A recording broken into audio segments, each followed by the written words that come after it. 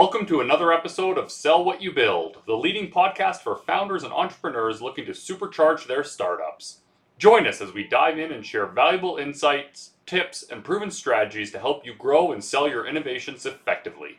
Whether you're just starting out or aiming to scale your business, our guests and thought-provoking discussions will equip you with the knowledge and tools to confidently navigate the entrepreneurial landscape. Get ready to sell what you build. Today, we're diving into a critical juncture in every growing company's journey, the founder sales transition. This transition isn't merely a change in roles, it's a transformation in mindset and a step towards bigger possibilities. It's a shift in the culture of your company. So let's explore how to navigate this transition seamlessly. As your company grows, a crucial shift must happen. Now, letting go doesn't mean disconnecting.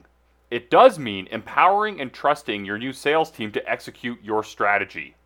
Micromanaging, while sometimes well-intentioned, stifles creativity, limits autonomy, and undermines confidence. Micromanagement will always be a downfall to your organization. Your role as a founder must evolve to providing guidance, support, and mentorship. This fosters a culture where your team can thrive and reach their full potential. A clear understanding of everyone's role fosters empowerment. Be sure to outline your role in sales, establish boundaries, and define where the sales team takes the lead. This clarity enables everyone to work confidently towards the shared goals of the company. The strength of the sales team lies in its recruitment and empowerment and retention. It's not just about hiring, it's about nurturing talent who can execute the sales strategy effectively and consistently. Provide the tools, training, and continuous support, and you'll see the team excel.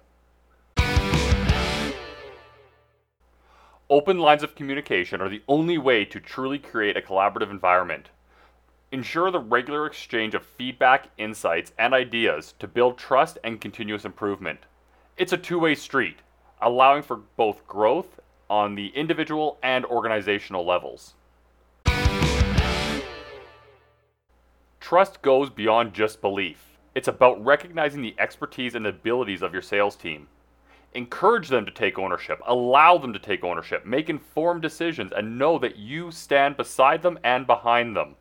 Constructive feedback and professional development are vital elements here, transforming challenges into opportunities for growth. Your focus as a founder must evolve to encompass high-level strategic activities that drive the growth.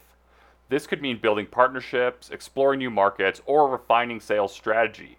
By trusting your team with daily operations and delegating, you can concentrate on these key areas that truly define your company's future. Founder sales transition is about more than delegation.